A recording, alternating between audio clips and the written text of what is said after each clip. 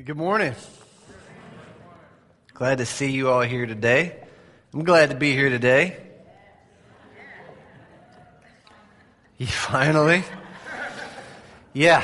Who says God doesn't have a sense of humor? We're speaking on forgiveness this morning.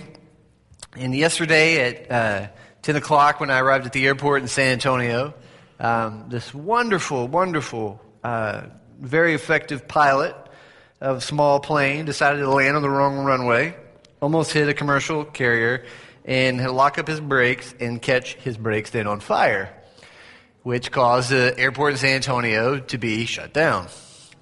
So we sat and we waited.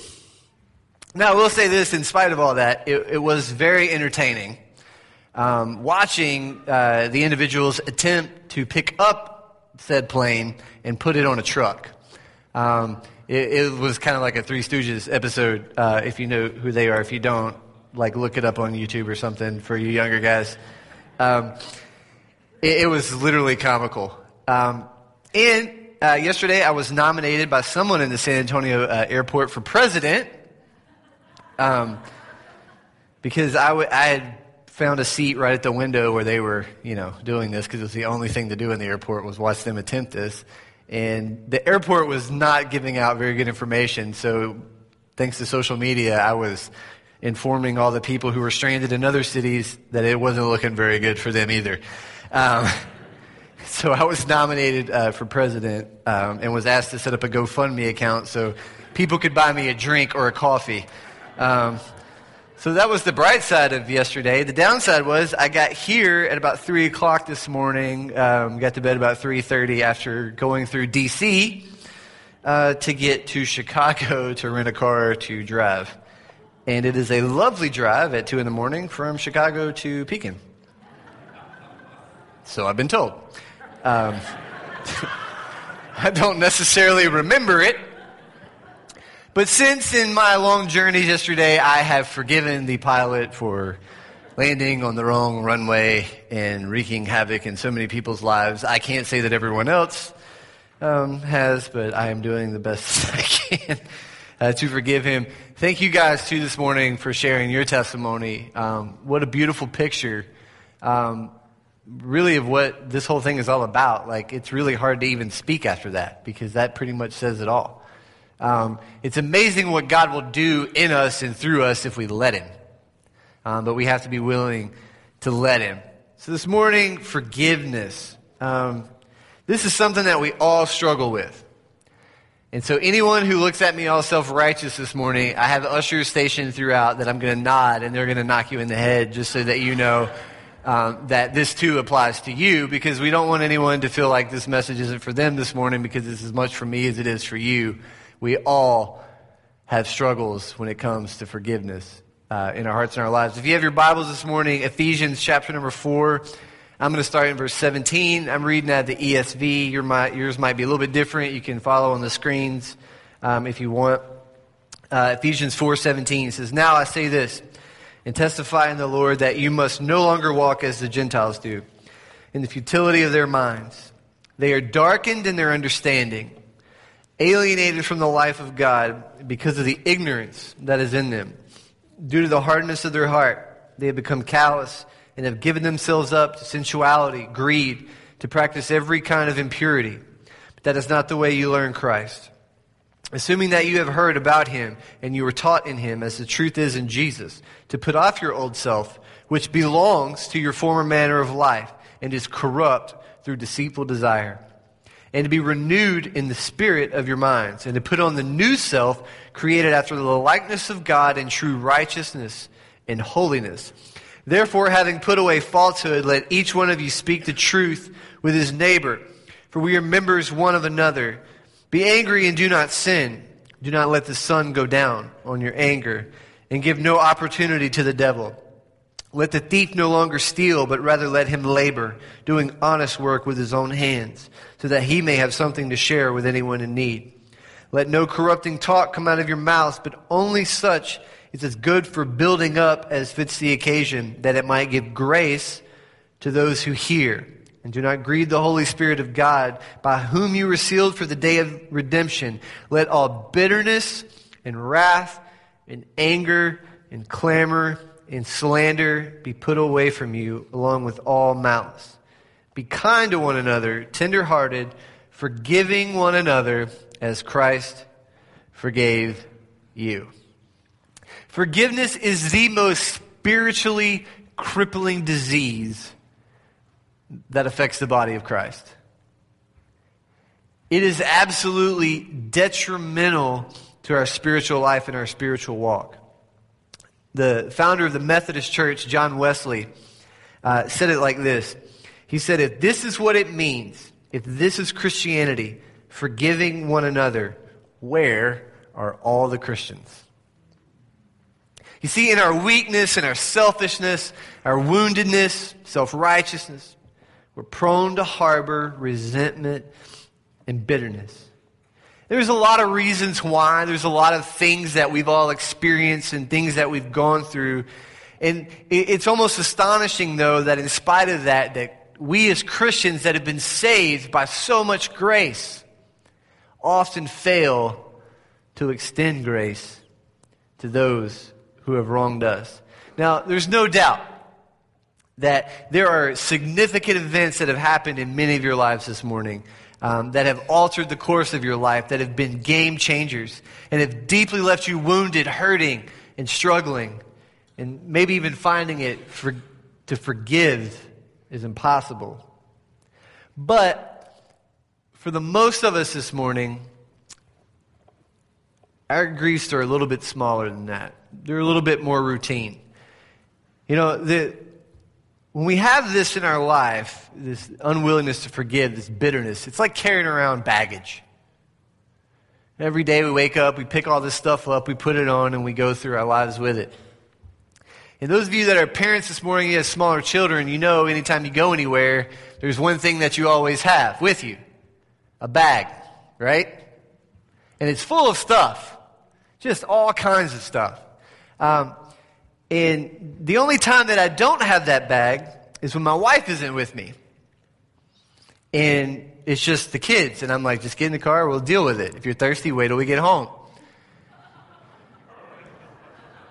Don't tell her that.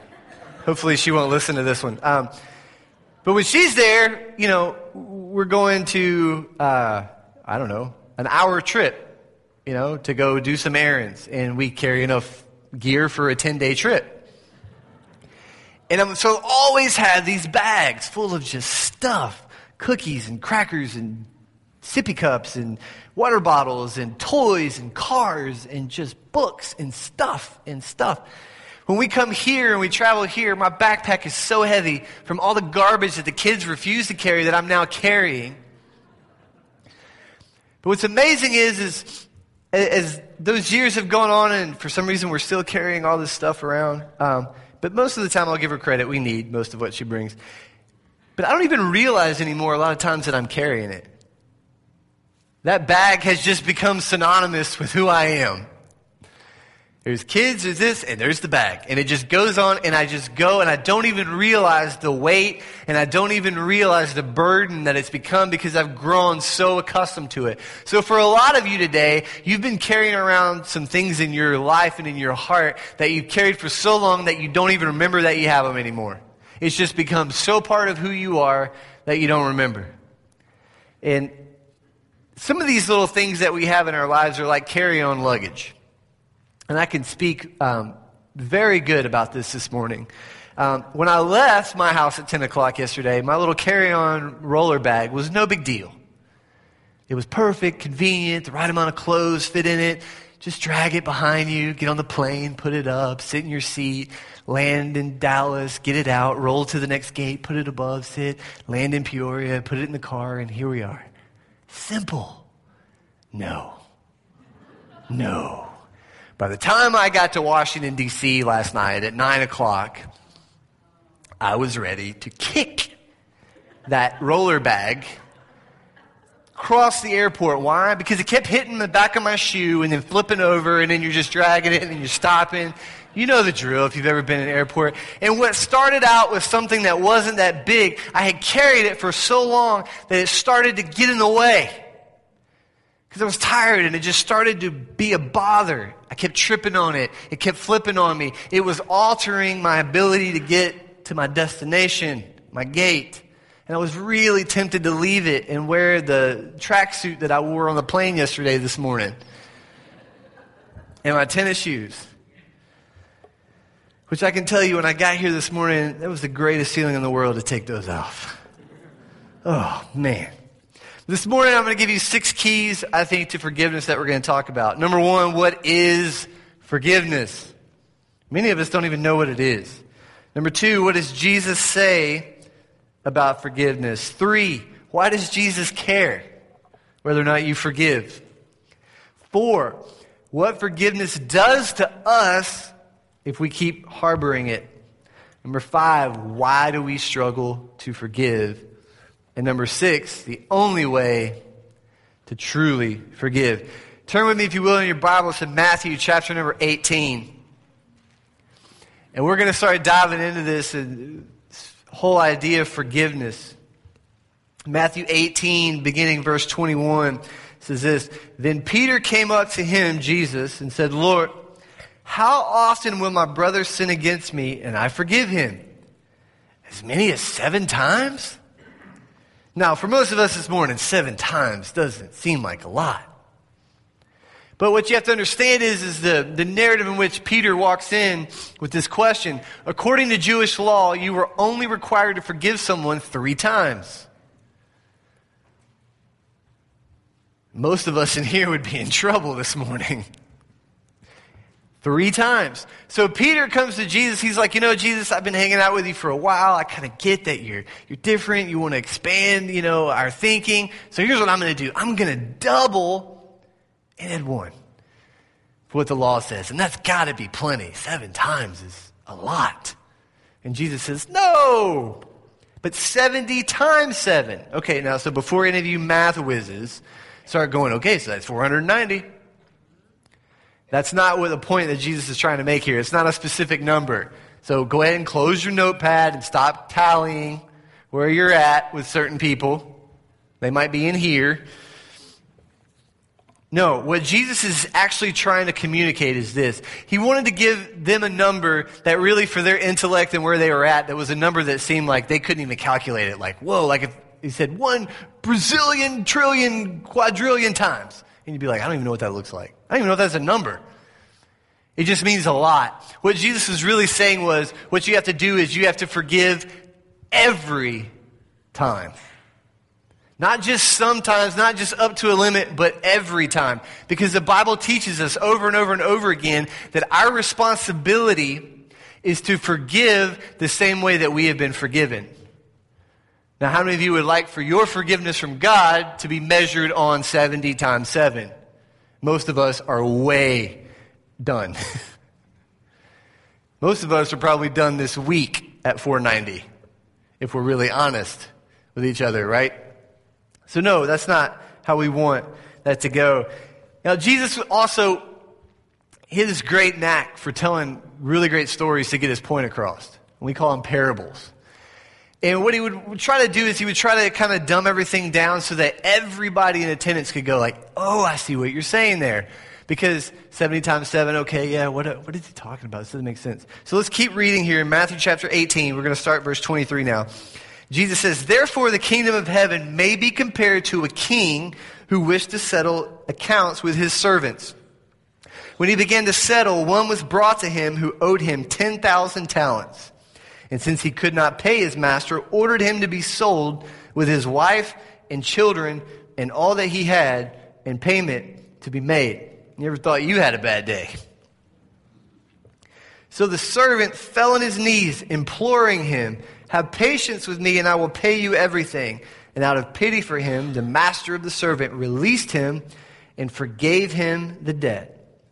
But when that same servant went out, he found one of his fellow servants who owed him 100 denarii.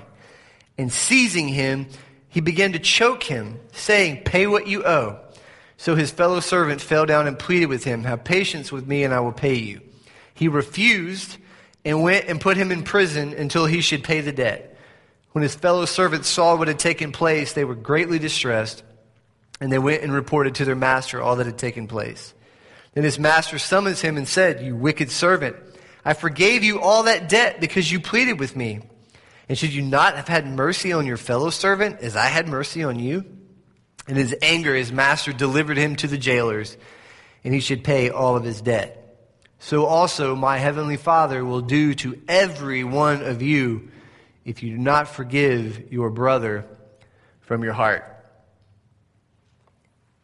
That's a pretty bold statement that Jesus makes here. And don't look at me mad. I didn't make the story up. I just have to tell it to you. But it's easy to sit here right now and go like, well, that guy was really dumb. Who would actually do that? You. That's who. Me. That's who. You know why? Because we've all done it. Because think of the collective amount of wrong that you've committed in your life, the sins that you've made against God. Now compare that to this thing that you're harboring. In the same way that 10,000 talents was such a bigger debt than the 1,000 denarii, we do the same thing. God forgives us every time of all that we do. The Bible says that His mercy and His grace is new every morning. And God writes this forgiveness over our lives. And we're so happy, to whistle. And we look like Steamboat Mickey, whistling and patting our foot and looking like this as we walk through life. But then the second someone grieves us, we turn into this wicked servant who's choking and demanding that payment be remade when we forget about all that was just forgiven to us. What does it really mean to forgive someone from the heart? In this passage, that word forgive actually means literally to release or to let go. To release or to let go. Some of us this morning, we need to release and let go. Thomas Watson defined forgiveness as this, and this is hard. This is hard, but it's so good. We forgive others when we strive against all thoughts of revenge, when we will not do our enemies mischief, but we wish well to them. We grieve with their calamities. We pray for them. We seek reconciliation with them and show ourselves ready on all occasions to relieve them. You see, we don't merely forgive by avoiding revengeful thoughts. Forgiveness actually exists, and it is made up of us replacing those vengeful and revengeful and anger thoughts with thoughts of good towards that person. I know. It's hard. Because there's nothing that goes against human nature more than when someone wrongs you to want to do right by them. Our initial inclination is to want judgment, is to want justice, is to want righteousness, is to want you to hurt the way I hurt. And how many of you in here, don't raise your hand, because it's all of us, have ever looked at someone who's hurt us and they've had something happen in their life and you went, well, he got what he deserved. Yep. Or you don't really say anything, but you just kind of go when you hear, oh, that's too bad for him.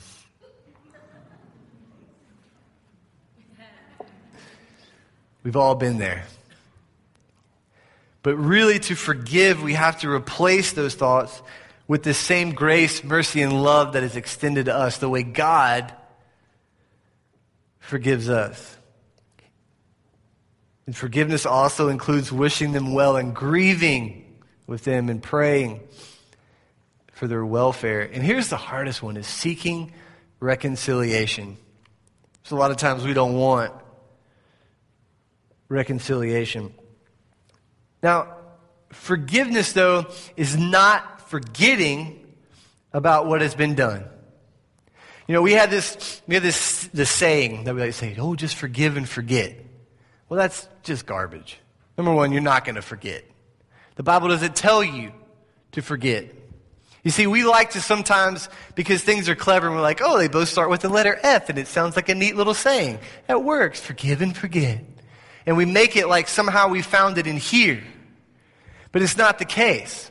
God doesn't tell us to forget about the hurt because it's impossible for you to forget about the hurt.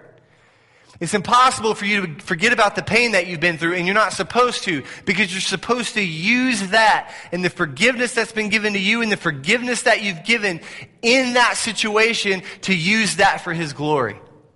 That's what we're called to do, not to forgive and forget. Forgiveness means not to forget what is done, and it is not the absence of anger towards sin. Forgiveness also does not mean that you stop looking for justice. It doesn't mean that you ignore the fact that there was a wrong. It doesn't mean that you put yourself in a position to be hurt again and again and again and again. And forgiveness is rarely a one-time event. For most of us, it's going to be a daily, ongoing process that just is. You're going to have to forgive your husband a lot. Wives, because we just sometimes don't get it. Likewise, husbands, you're going to have to learn to forgive your wife and to run away from situations when she uses the words, first of all.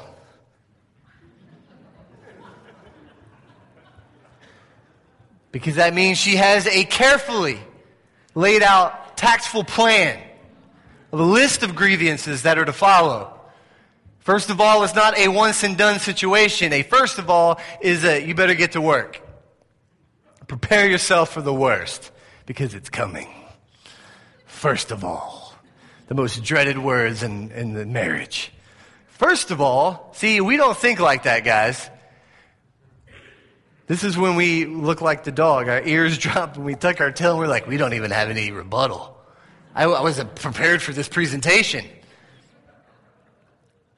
We have to learn to forgive. What does Jesus say about forgiveness? Let's look at some things that Jesus says, and these are tough this morning. I'm not going to sugarcoat it. It is hard to do.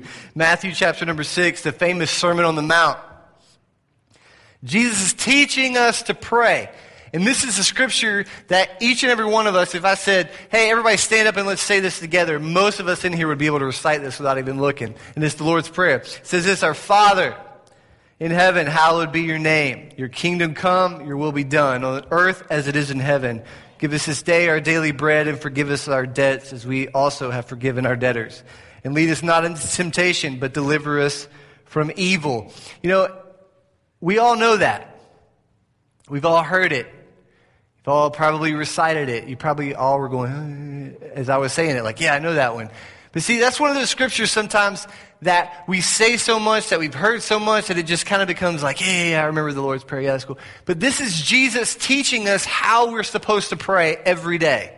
These are the things that we're supposed to pray about. And look at the key in here. It says this, give us this day our daily bread and forgive us our debts as we also have forgiven our debtors. Okay, so the interesting thing here about the way this is worded is this says this. Every day you're supposed to ask God to forgive you. Because the Bible says His mercy is new every morning. But you see that next statement says, as we also. Okay, so what that means is you're already in the process of doing so. So in other words, Jesus is saying, before you come to me and ask me to forgive you for anything, you better be getting your forgiveness taken care of first to other people. In other words, before you ask from me, you better be giving it. That's what he's saying. As you are forgiving the people that are causing trouble against you, then you say, God, forgive me for the trespasses that I have against you. And the reason why is in the verses that follow, because normally we stop here and we're like, oh yeah, it's great, it's the Lord's Prayer. But we forget about this next little segment. And this is what Jesus says. For if you forgive others their trespasses, your heavenly Father will also forgive you. But if you do not forgive others their trespasses, neither will your Father forgive your trespasses. Again, I didn't write it. Stop looking at me like, well, that changes everything. Yes, it does. Jesus says that if you want forgiveness, you first have to be willing to forgive. We have to extend the same mercy, grace, and love that is being afforded to us if we're really going to be people after God's heart. And just to prove to you this, he doesn't just say this twice. Mark chapter 11. And whenever you stand praying, forgive. If you have anything against anyone, forgive, so that your Father also who is in heaven may forgive you your trespasses. Jesus is so strong in these scriptures saying that if you don't do this, then you cannot have the forgiveness of God in your life. Now some of you are saying, well, this sounds like, my salvation is contingent upon what I do and what I don't do. No, that's not what he's saying this morning. What he's saying is, if you're going to be able to walk in the forgiveness of God, you have to first be willing to give the forgiveness of God. We try to get that backwards. We try to go, I'm going to walk, in God's forgiveness, but we're never willing to give the same forgiveness that's being afforded to us. Why is this so important? Because Jesus knows what unforgiveness does in your life. And he couldn't be clearer. If you do not forgive others, then you will not be forgiven by your Father in heaven. He's calling someone right now.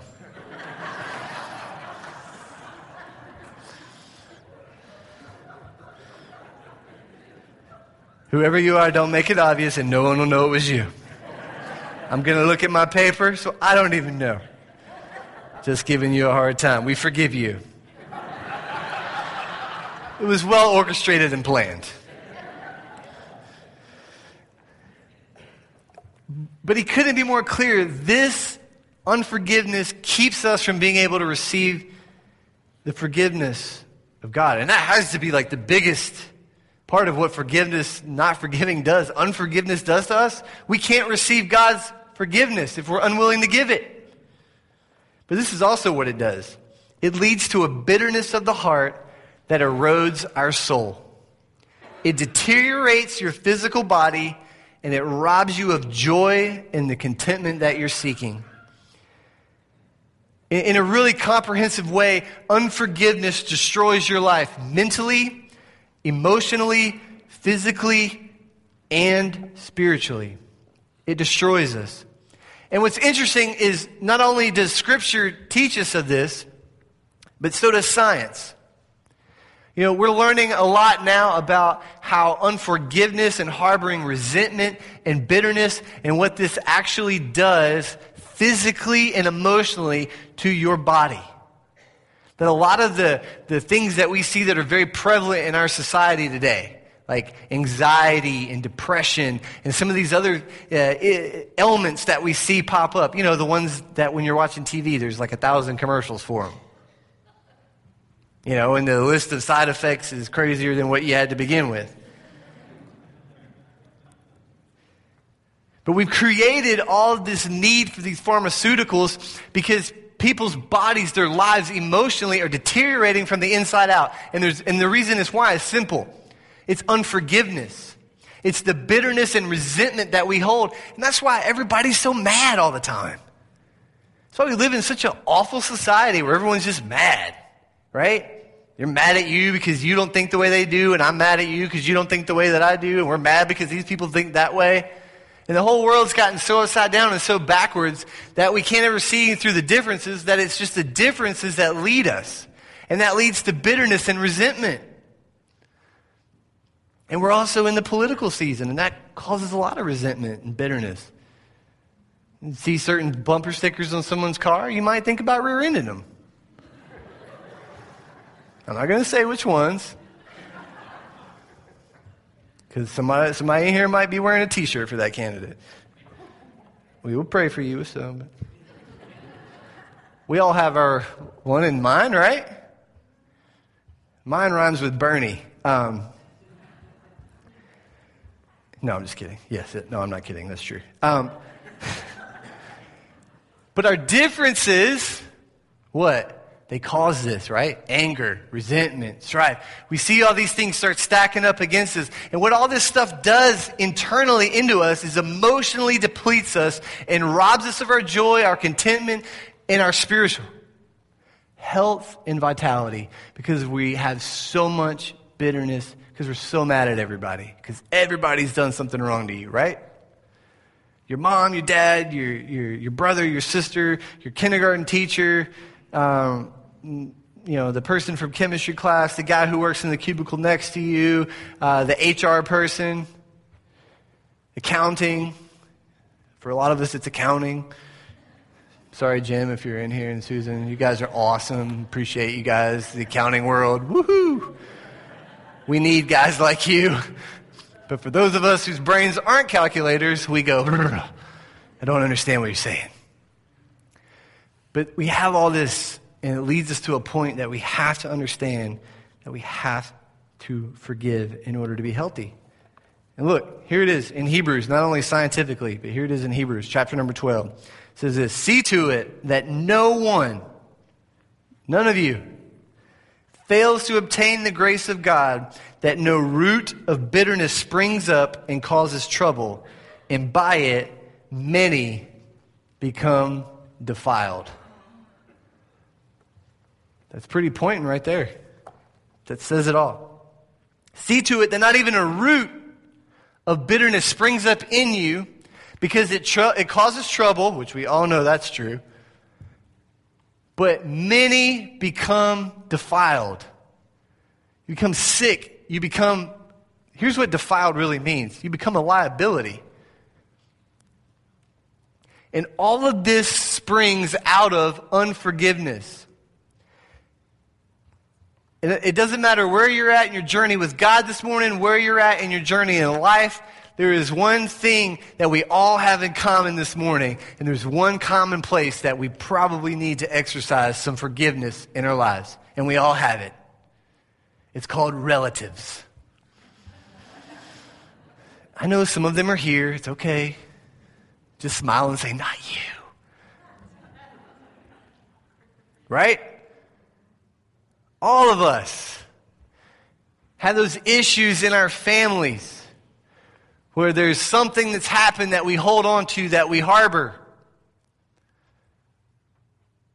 In the church family, someone disagreed with you, or you didn't like the color they chose for the carpet. It causes a divide, it causes resentment, a little root of bitterness. And you see, the Bible also talks about that we should maintain the gardens of our minds. Because if we allow these things to spring up, the Bible says that we're supposed to take every thought and imagination into captivity that leads itself against the nature of God. Because if we don't, it builds strongholds in our minds, in areas and people and relationships that we had. This is how relationships can erode to the fact that something so something so small. You ever know those stories? And you hear and you're like, wow, what happened with this family? And you're like, oh, it's because so-and-so. And you're like, and what else happened? And you're like, well, that's pretty much the whole story. And then it just sort of grew from there. That's how this stuff starts. Because we have to take every thought and imagination into captivity and bring it under the authority of God's word. Because if we don't, we become defiled. Bitterness creates havoc in your life, and it is poisonous. And it will ultimately destroy you and all of your relationships. Why do we struggle with forgiveness? You ask. The pain is too deep. You want things made right. You want vengeance. It's arrogance and self-righteousness. I'm better than that, and that shouldn't have happened to me, and you should be repaid for what you did to me. And I think for a lot of us, this is the biggest one. We want to remain a victim. For so many of us, something happened in your life, and maybe it was really, really bad.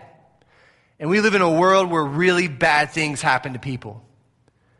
But the thing that so many of us do is we write the identity of our lives as victim. I am a victim of this. And that whole sentiment and that whole thought process then rules and governs the trajectory and the destination of your life. Because I am identified as a victim of this.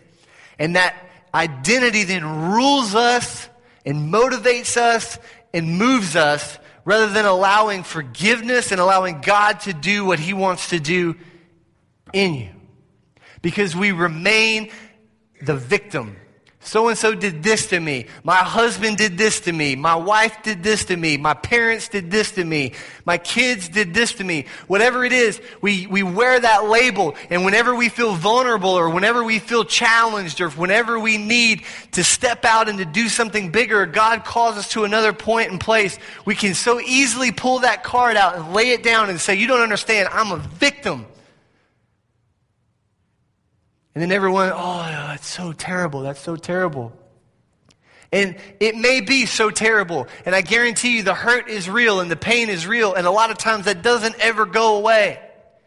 But the fact is that you cannot live your life the way God created you to live if you live with the victim card written over your life for the rest of your life. Because God says that, behold, that you are a new creation, that the old things have passed away, and that, behold, all things become new. And what we have to do is we have to stop living in the past and stop living in the identity of the sin and the things that happened against us. And we have to start walking towards the things that God has prepared for those who love him. And the only way to do that is to forgive. Is to forgive. And it's like this story. Someone told me not long ago, and I thought it was really good. And I'm probably going to mess up the analogy because I only heard it once, but I liked it. But this little kids that were playing on the playground. And one kid accidentally knocked the one kid off and broke his arm. He's like, oh, I'm sorry, I broke your arm. The kid's like, it's okay, I forgive you. The thing is, his arm was still broken. His arm still hurt. His arm still had to heal. And that pain and that suffering that goes along with it doesn't go away just because you're forgiven. There's still this process that has to go through. And sometimes after the bone's healed, you look like my pinky. My second college basketball game I played in, I got my pinky stuck in the net. And I went down and my pinky stayed up momentarily, and then it did this, and I ran off the court, and I was like, I think I did something, my hand hurts, and everyone went, oh, you did. And it hurt so bad. And our trainer said, no worries, I got it. It's just dislocated. Okay. So I bit the towel and held my hand out, and he grabbed it, and crack. Well, it turns out that it wasn't just dislocated, that it was broken in two places and 2 ligament tears. So now, my pinky looks like that at resting. Thank you, trainer. But you see, every time I look down at my pinky and someone goes, dude, what's wrong with your hand? And I go, oh, it hurts all over again. I can feel that pain just like I just happened. And I'm like, oh, you have no idea how bad that hurt. And sometimes when it gets really humid outside or it's going to rain or the barometric pressure changes, not only in my knees do I feel it, but in my pinky I feel it. The other day we were having a garage sale and my wife's like, it's going to rain. And I'm like, not yet, it's not.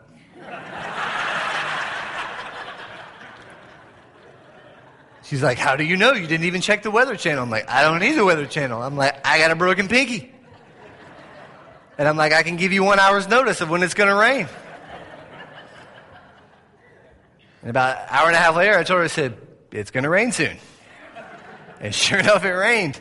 But see, all of that is because I went through pain. I went through something that hurt, something that was broken, something that had to be healed. But the thing is my finger is still crooked. It's always going to be crooked. I'm always going to be able to feel it when it rains. And the same thing happens in your life when there's hurt. But I don't walk around my whole life going, I'm a victim. I'm a victim. No. My finger just hurts sometimes. And sometimes it gets stuck in weird positions and I have to kind of wait for it to decide to go back where it needs to go. And our lives are the same way. They're still crooked. They're still broken. They still hurt. Even when they've healed, there's still pain there. But the point is that the cause of that pain, that we replace the want to go up and break their finger, so to speak, with wishing them well and having forgiveness the same way that God has forgiven us. As we prepare to close this morning, we're going to do communion this morning. We're going to do it a little bit differently. Because family dynamics are so hard today, as we've been talking about throughout this whole series. We've seen examples of what God's done in some families, but God's still not done with all of us. And I know there's areas in my life, things that I need to pluck out those roots of bitterness and to pluck out in my mind and in my heart those things that are going to keep me from where God wants me to be, because it's hard when we get hurt. It's hard to let go of certain things, and there's family members and there's things. But here's the thing. When we have this unforgiveness and this bitterness in our lives, it keeps us from being unified. And the one thing that the Bible talks more than about hell, more than about heaven, more than about giving, more than about healing, it talks about unity more than any of those other subjects. Because unity in our families and unity in the body of Christ is the one thing that empowers us to do what He's called us to do. But bitterness and resentment and unforgiveness keeps us from being able to be unified. And for some of us this morning in our families, we need to be brought back to a place of unity. We need to get to a place that we start this process of forgiveness. And for some of us, it's just a reminder, like the testimony that we saw this morning, what an awesome thing that God's done in their family. And this morning is an awesome opportunity for them to remember what God has brought them through. And so what we're going to do is we're going to do communion. We have tables set up on the wings on the back here and over here on the side. And after I pray, have you guys all go through the back and go through the lines and get the elements. And then I want you to get together in your family. Whatever your family unit consists of today. It's mom, dad, husband, wife, whatever it is. If you're here by yourself this morning, you're single, get in a group of 2 or 3 with other people. And what we're going to do is you guys are going to lead the communion amongst your families and amongst the individuals that you're with this morning. Y'all are going to lead it. Y'all are going to pray. And it's going to be a sign this morning, a covenant of forgiveness within our family units, even those that aren't here today, that are represented in our exterior circle, that you need to forgive and to move on and to start exercising from a place of unity today. That's what we're going to do today with this communion, is that we're going to use it as an opportunity for what it represents. The bread that represents the broken body of Jesus, and the cup that represents His shed blood that covers the grace that covers all our sins. And Jesus said, as often as you do this in remembrance of me. In other words, you do this remembering the covenant that I established with you. And we saw what Jesus said this morning. If we're willing to forgive, then God will in turn forgive us. As we prepare to pray this morning, we'll just, after I say amen, you guys get together with your family, go through the line, and then get wherever you want to get in the room. And we'll give everybody a few minutes to go through. And if you don't have your family here this morning, don't feel bad. I don't have my family here either. So I'm going to be looking for someone to do this with. But my family I know is at home, and I'm going to represent this morning for myself, that between myself and my kids and my extended family, that if there's anything that we need to get out of the way, that we can get out of the way through God's help. Father God, this morning we thank you so much. God, we thank you for your love. We thank you for your mercy. We thank you for your grace. That your word says that while we were still yet sinners, that you sent your Son to die so that we could be forgiven, so that we could have life. And God, we thank you for that life. But God, we also know that to be in covenant relationship with you means that we also have to give life to those who have wronged us, for those who have come against us, for those who have trespassed against us. God, this morning we echo that Lord's Prayer and we say, forgive us. our debts, and we forgive those who we have debt against. And God, we thank you, Lord, this morning for the blood, the cup, the bread, and your body that was broken for us. God, because without the shedding of blood, there is no remission of sin, and we are so thankful this morning that we no longer have to deal. God, that you paid the ultimate price so that we could forgive every time, because we are forgiven every time through the mercy and the grace that was afforded to us on the cross. And we thank you for that. In the mighty name of Jesus we pray. Amen.